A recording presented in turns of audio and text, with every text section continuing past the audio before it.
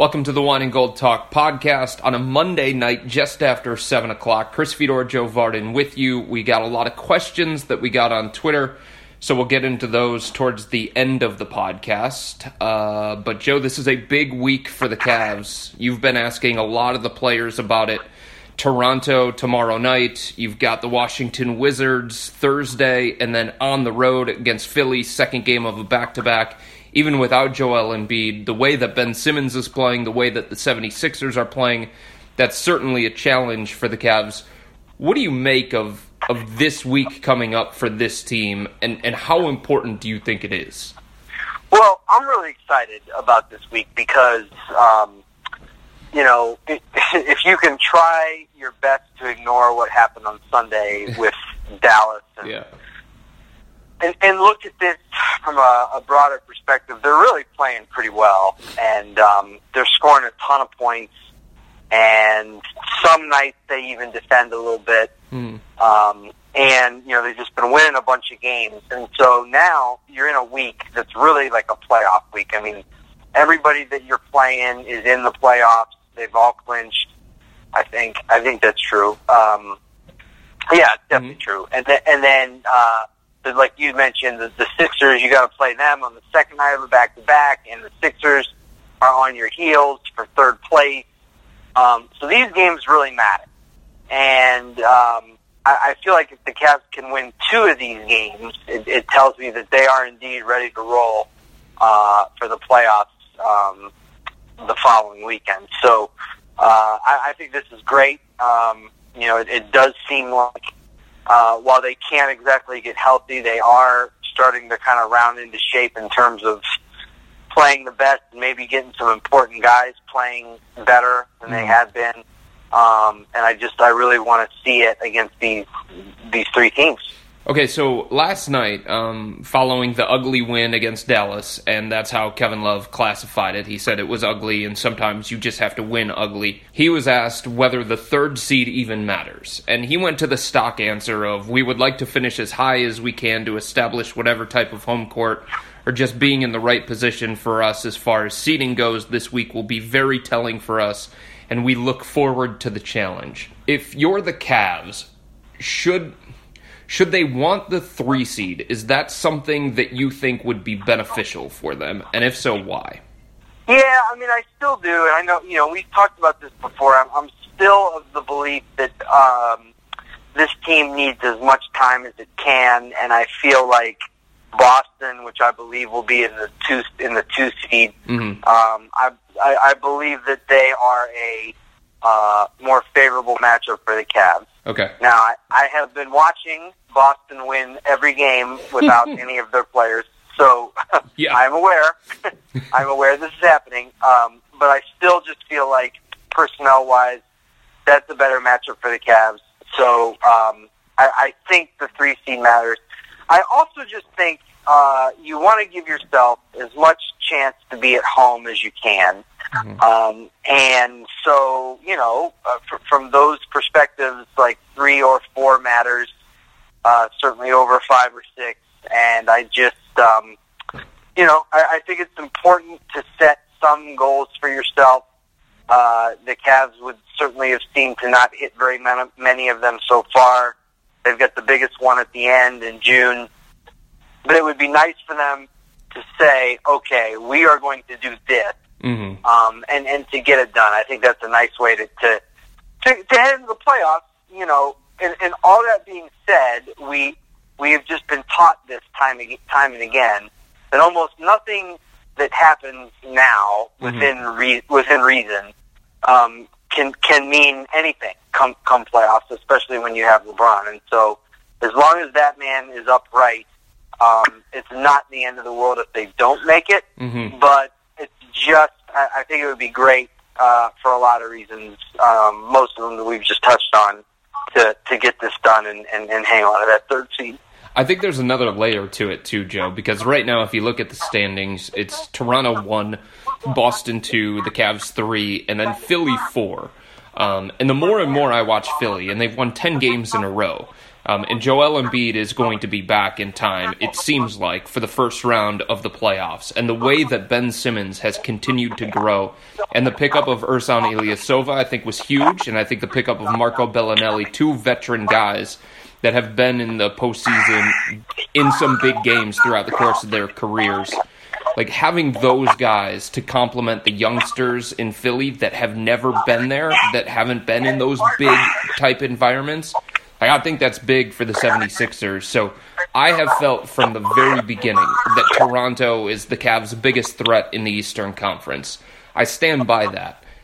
If Philly hangs at number 4, there is potential for Philadelphia to do the Cavs' dirty work and knock out Toronto before the Cavs would even have to face the Raptors. Now, I'm not saying Philly's definitely going to beat Toronto if they match up in the second round, but I think the 76ers going into that series and then the Raptors going into that series, all the pressure on Toronto, no pressure on the 76ers, almost like we've never been here before, so we're not even going to feel the moment. You guys have been here before. You're supposed to win. All of the pressure is on you. And in the past, the Raptors haven't handled that as well as maybe you would think from a number 1 seed. So if that matchup comes to fruition, like, that could be really good for the Cavs in their chances of getting back to the finals. Yeah, geez, I mean, I guess I hadn't looked at that. I think what's interesting, you've seen this out there a little bit, that you could look at the first round in the East and make a case for upset possibilities in every round. Yeah, you could. With history saying that the Cavs aren't going to lose just because LeBron has never lost a first-round series and hasn't lost a game in the first round in years. I mean, like a really long time. So obviously that would be an upset of mythic proportions. But yeah. So there's potential for these upsets, and Toronto does have to prove that they can do it. I do think that I think that Toronto, I like that their 2 best players are veterans, whereas the Sixers' best players are not. Yep. And so I do think that would matter. I would pick Toronto in a series over the Sixers. I'm not buying the pickups that you discussed. I guess we'll see on Friday if I change my mind, but I don't see that yet. I still see the Sixers as being a year or 2 away, but they've had a great year, man. I mean, they really have. They got a lot to be proud of. I think that's a fair point that you bring up. I mean, there are steps that a lot of teams have to take, right? And one step is just getting into the postseason, getting a taste of that, and then the following year win a playoff series. Then the following year, win another playoff series. I mean, even the Golden State Warriors went through that sort of thing. It's rare when you have a team go from lottery into Eastern Conference championship contender or something along those lines. Now, it happened with the Cavs, but that's because LeBron came back and they traded for Kevin Love. If you're building it the way that Philly has, usually there are steps that you have to climb on the ladder of the postseason before you really advance far. So I can understand where you're coming from with that. I just think it would be really interesting, a very compelling second-round matchup if that's what it came down to, for sure. What do you make of, looking at the standings, you know, you've got Washington in the number 6 spot, you've got the Cavs in the 3 spot.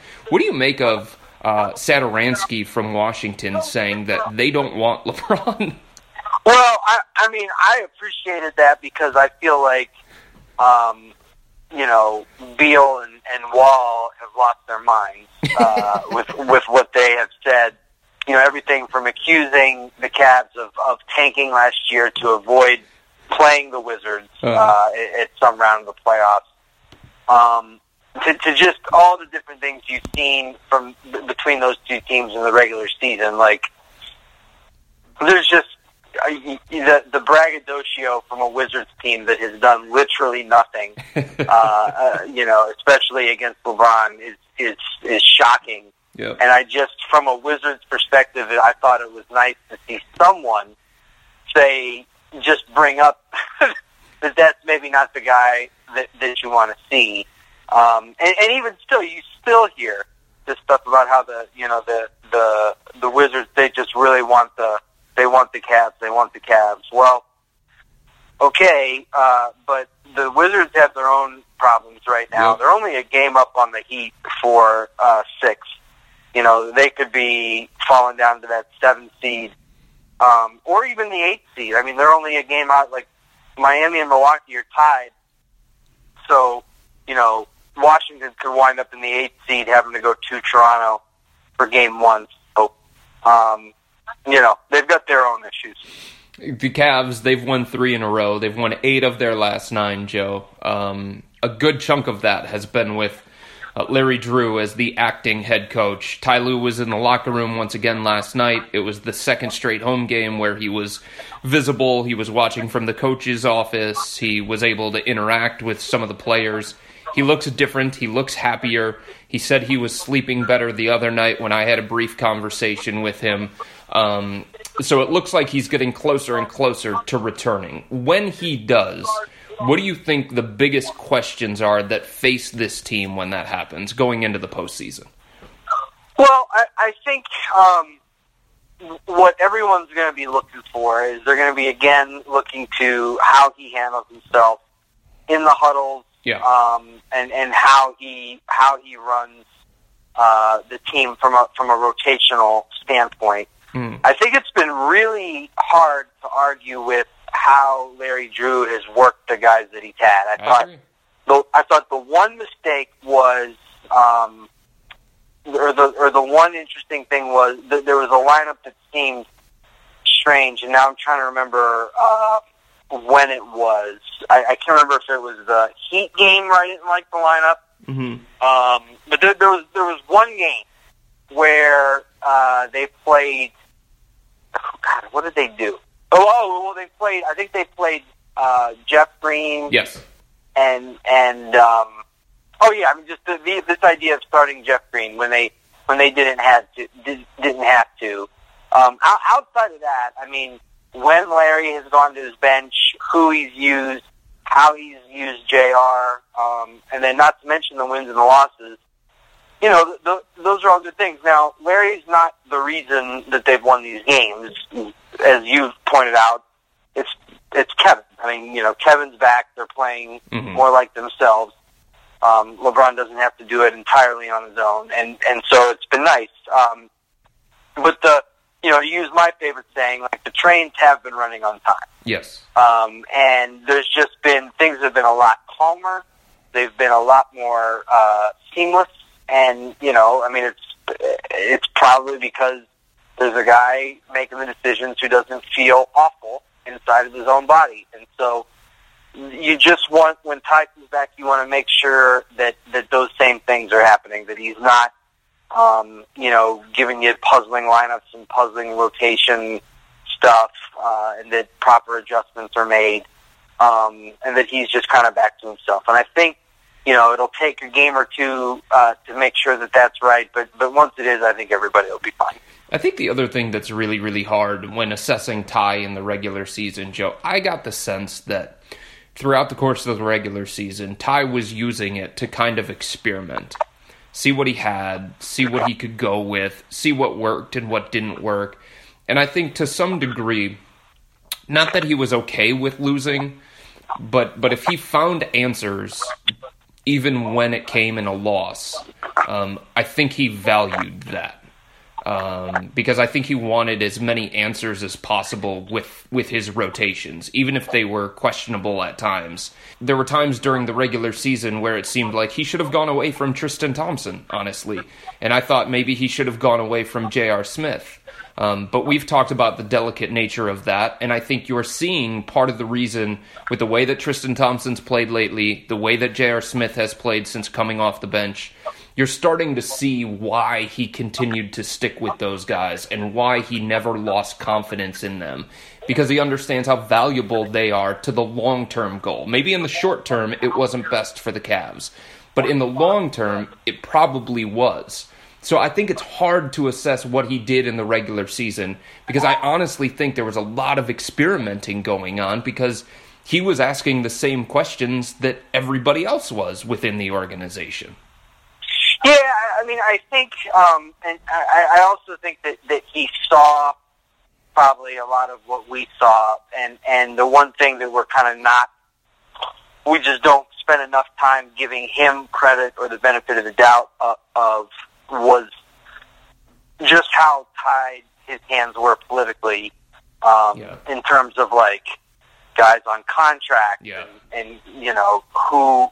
I mean, it's been written. I think Terry Pluto had it the other, like just the way he put it in his Sunday notes, that it became clear that Jose Calderon should have been playing over Isaiah Thomas.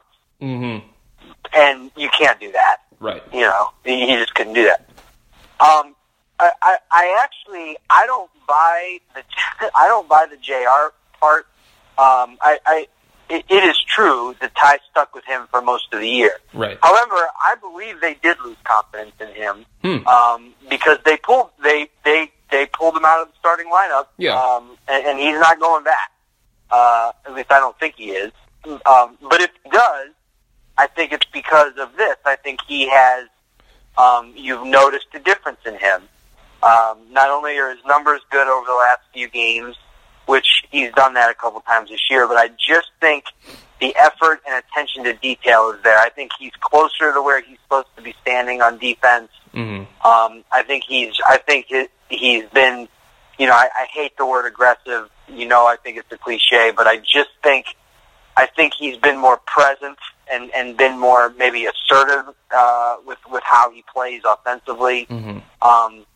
And so, but it kind of goes back into, I feel like they did give up on him, and he took advantage of some injuries and kind of made them pay attention to him again, which is good to see.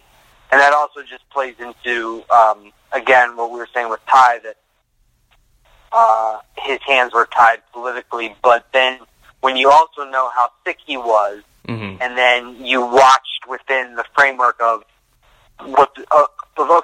so you know that he's got to play certain guys. Right. But then there was just things that there were adjustments he could have made within that framework that he didn't, and so you just wonder how much of that was because he wasn't feeling well, how much of that was because of just how tied his hands were, how much of it was out of frustration.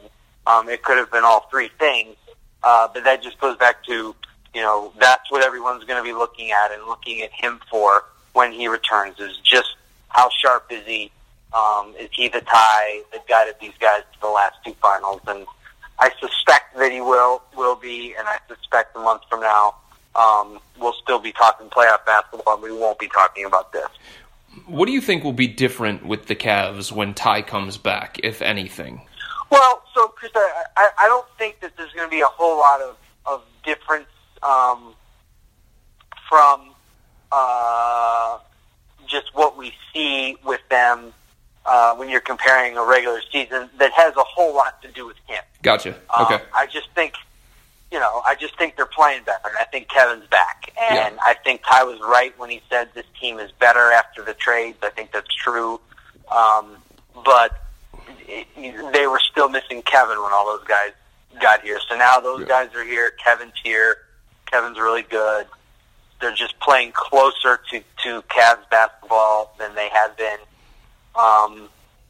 But there is a different answer to your question, which is the playoffs are so close that we are going to see some differences. And mainly what you're going to see is because of there being time in between series and time in between games, Ty's going to take a much more active role in game planning, particularly on the defensive side.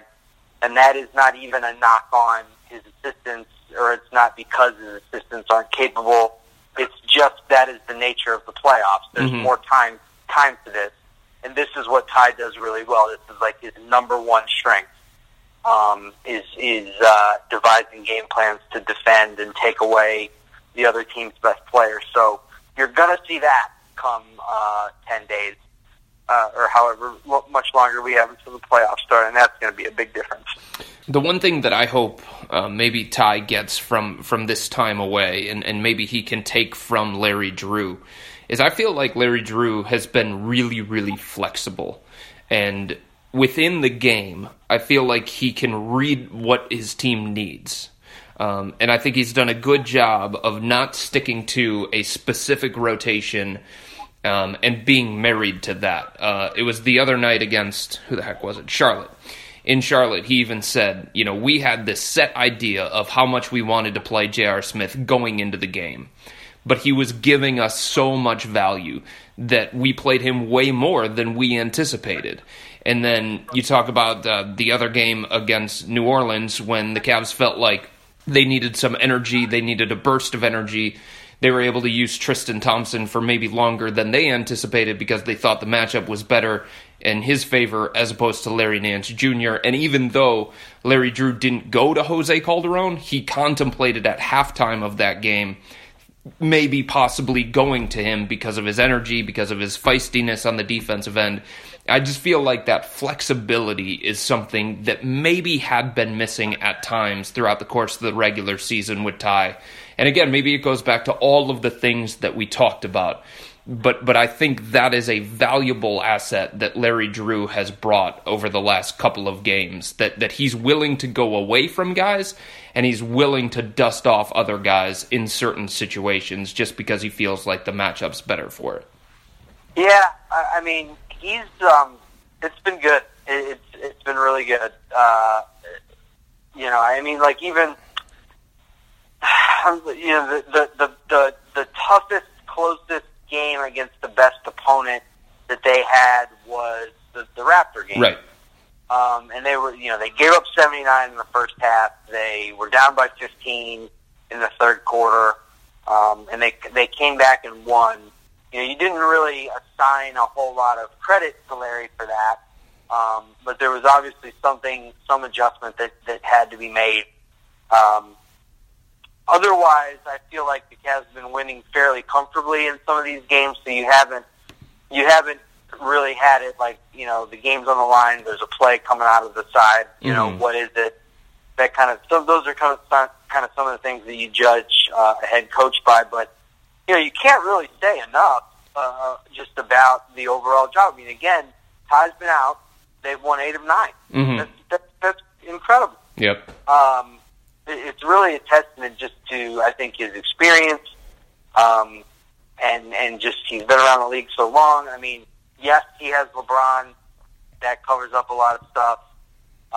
But it's been great. I do want to say, I love that he mentions the other night bringing Jose off the bench without George Hill getting hurt. And my question would be, who is he going to get for Calderon? Right. Maybe it would have been George Hill if George didn't start with 4 made shots in the first 6 minutes before his ankle turned, something like that. Yeah, I guess. I mean, maybe I don't know, or maybe Rodney Hood was bad in the first half. I think that night. Clarkson was bad in the first half that night. He was great in the second half. So maybe one of those, but yeah, that's an easy one to say. But I don't know. We'll see. We'll see how long George is out. We'll see how long Jose stays in there, and I just don't see any way that Jose gets in there come playoff time. Yeah. But it's just what a phenomenon to have this guy who was supposed to be about at the end of his career. Who, he signs here right away, and the Cavs just get roasted for doing that. And they've been great. It's the Wine and Gold Talk podcast. We're recording this around 7 o'clock on Monday night. Chris Fedor, Joe Varden with you. Earlier, we asked for questions on Twitter for our Q&A session, and we will get to those questions right after this. Did you know that 1 in 6 Northeast Ohioans struggle with hunger? Many people in Northeast Ohio are forced to make tough choices. Unexpected expenses, prescription costs, and rising heat costs are all things that can prevent people from being able to put food on the table, and they're forced to make tough decisions, which often results in hunger. But you can help. Each dollar that you donate to the Harvest for Hunger campaign will result in 4 meals. So donate today by visiting harvestforhunger.org. Help feed your neighbors. Cleveland.com is a sponsor of the Greater Cleveland Food Bank's Harvest for Hunger campaign. All right, welcome back. Joe, you ready for some questions? We got some that came in on Twitter earlier today. Yeah, let's do it. All right. This one comes from Jordan. He says, is recent defensive rating only a result of playing tanking teams, or do you think the way that the Cavs have shown improvements on defense is sustainable? So they played a really nice game, I thought, against the Pelicans. I thought they really did a good job on Anthony Davis. Drew Holiday got loose there in the second half, particularly in the fourth quarter. But they made him work, especially early on, to kind of get his buckets. And also, he was doing it with George Hill out. So I thought that was the most important step they've taken from a defensive perspective. As we've kind of stated, I am just not a believer in this team defensively. Yep. I don't think they're capable of good defense. I think they're capable of not embarrassing defense. So if that's the question that you're asking, I think they can get there. I think they can be like a 105, 106 rated team. Yeah. I think they can stay out of the 111s, the 110s, 112s as we move along. I think they can do that. But giving up 87 to Dallas, that flatly just doesn't count. I mean, right. They gave 6 minutes to their bottom 6 guys in the fourth quarter with the game on the line. So yeah. No, that you throw that one out. I think it's funny, too, that this question comes in because the Cavs were so bad defensively for such a long stretch of this regular season that any semblance of positivity is like, hey, look, the Cavs are defending again. And right. I'm looking at the numbers right here over the last 9 games, and this goes to your point. Over the last 9 games, the Cavs are still defensive rating of 108.7. So it's not anything that's really respectable, but given where they started and what fans are used to seeing from them, you're kind of like, hey, this is better defense that they're playing, when really it's not all that much better. What is the, did you have in front of you, what is that ranking? So 108 point whatever, what is that rank? That is 20th. Yeah, I mean, right. So that's again, that's about what we're talking about. Yes. Just kind of be there and score a bunch of points like you have been, and that should be enough to last you a while. Yes. Until you can really figure this thing out, and that's going to be about all they can do. They made improvements personnel-wise, defensively. I think Larry helps them defensively. Mm-hmm. I think George Hill is not the defender that he was, and at the same time, he's also still, I think, skill-wise, much better than Isaiah Thomas or Derrick Rose out there. So he's better, I guess.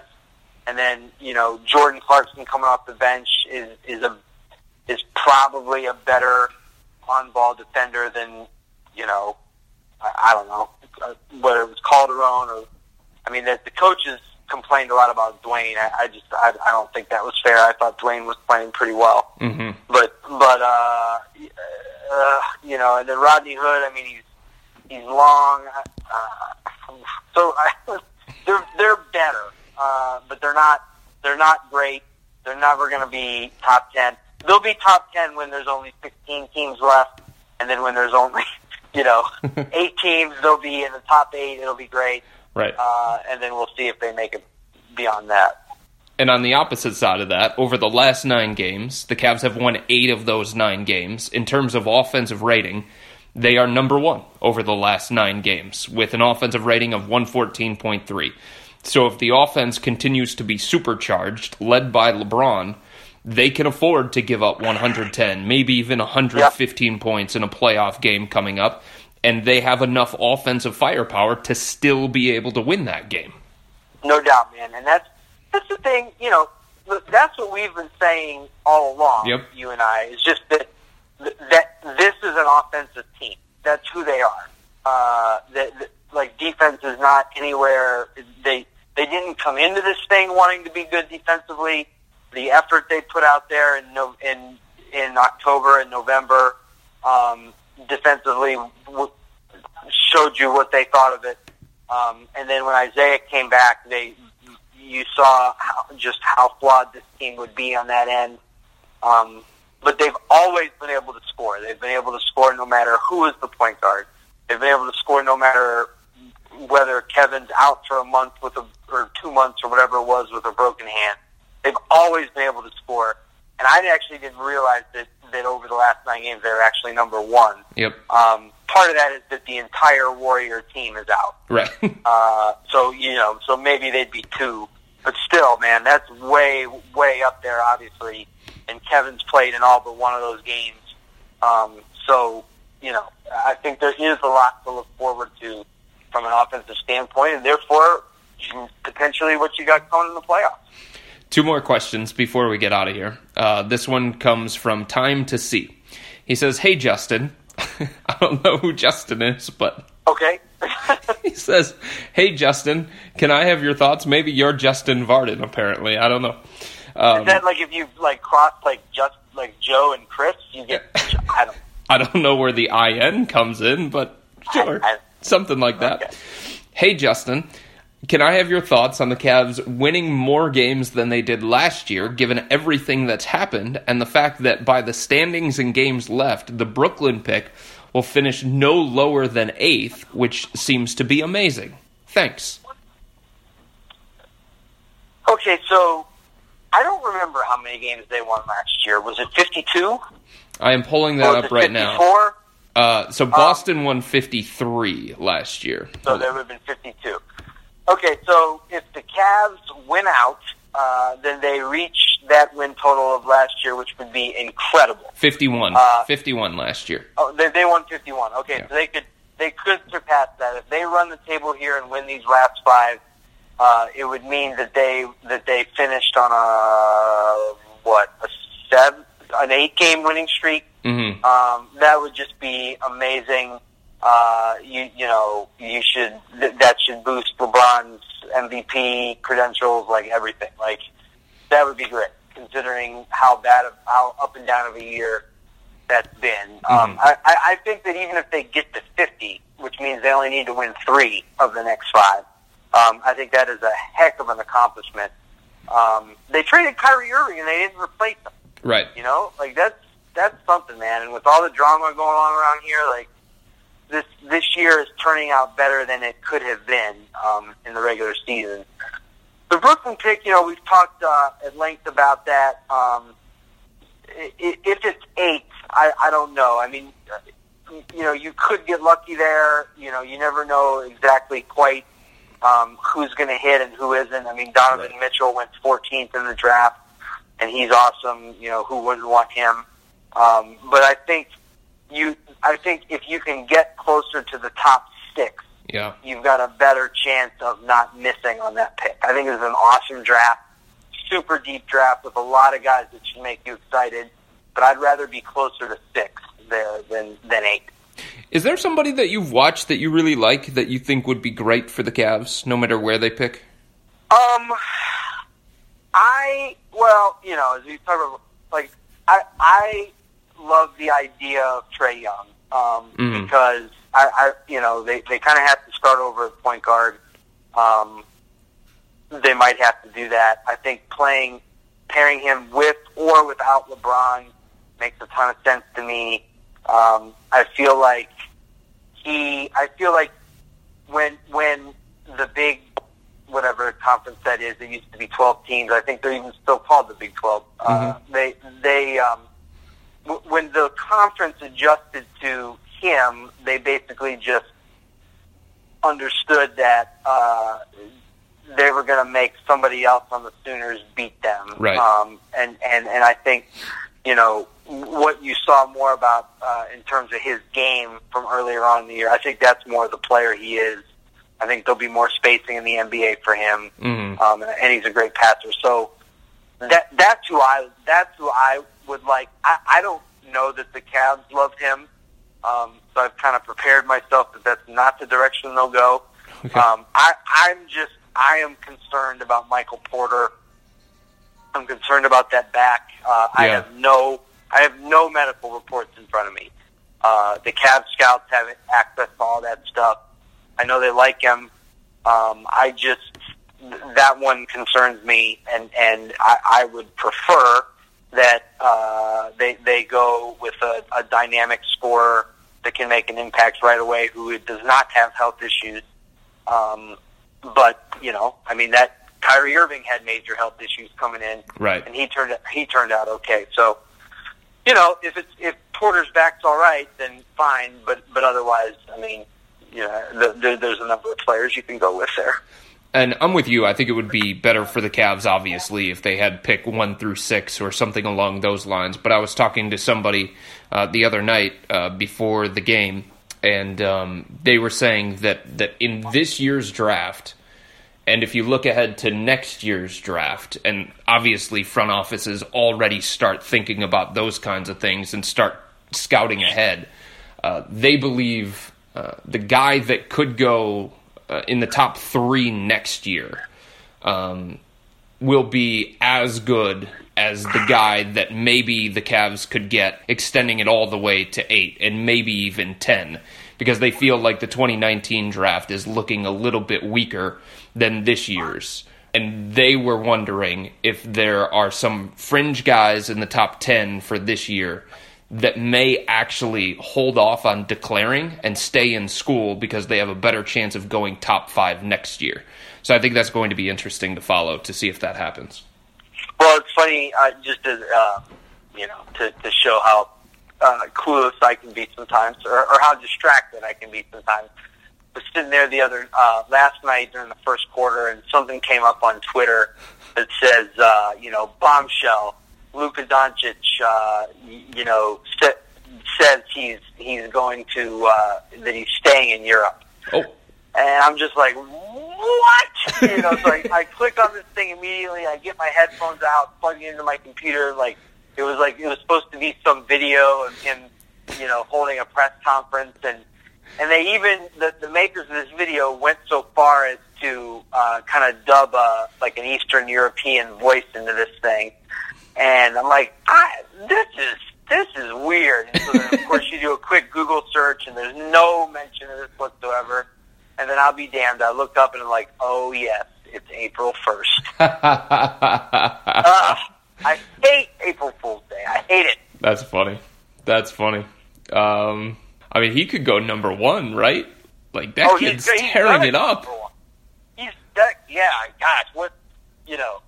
That's the guy you want. Yeah. That's the guy you want out of this draft, I'll tell you that. All right, final question before we get out of here. Joey says, which 8 or 9 players do you see playing when the real season begins for the Cavs? Well, I'm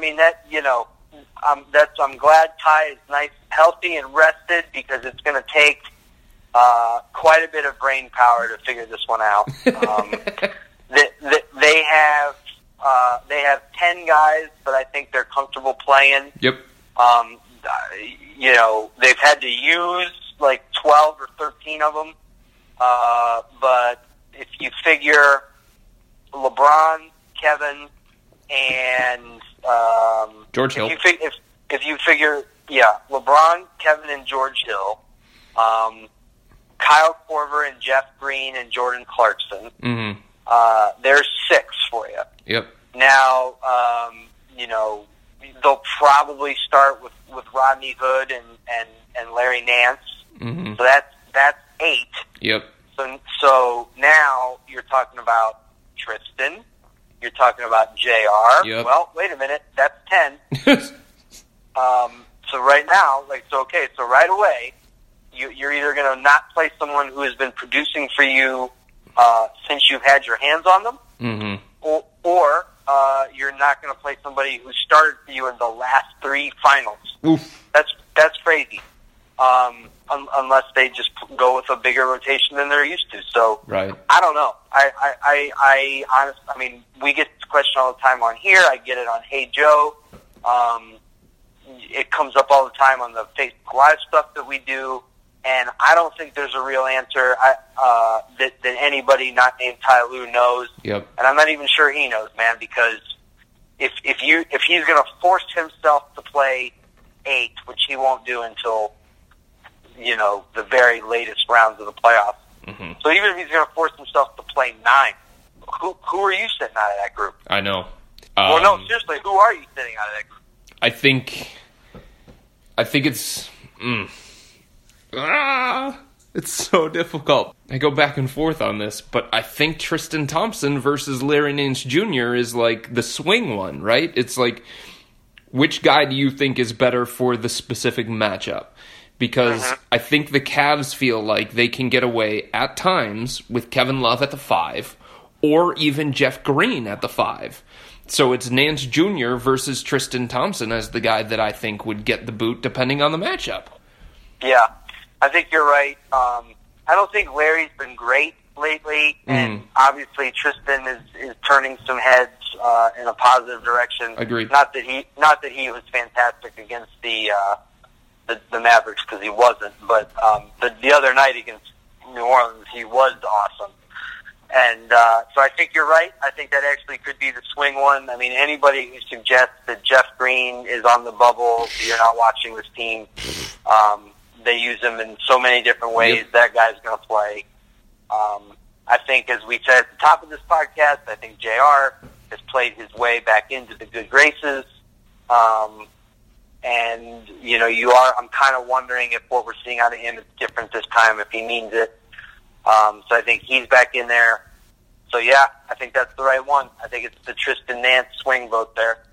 I mean, I think the other thing with JR is, number one, in the back of your mind, he can go third quarter Game 7 of the NBA Finals in 2016 for you, where he just rips off points in bunches, and he shifts the complexion of the game.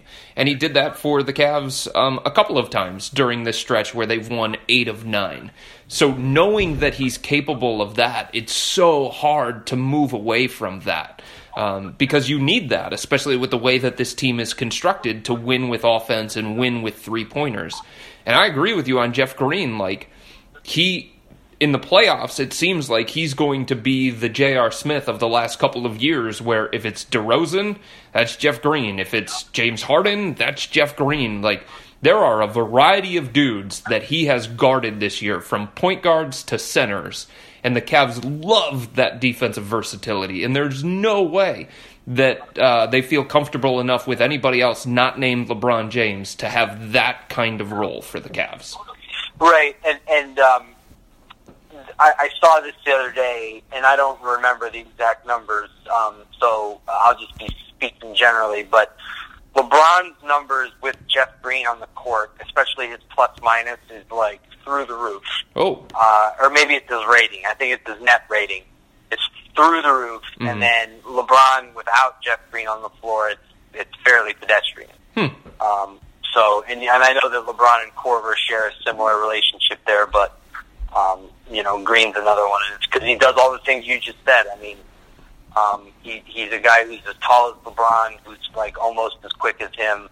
At least when you're talking about transition. Yep. And so, those two guys together running the floor, that's pretty good.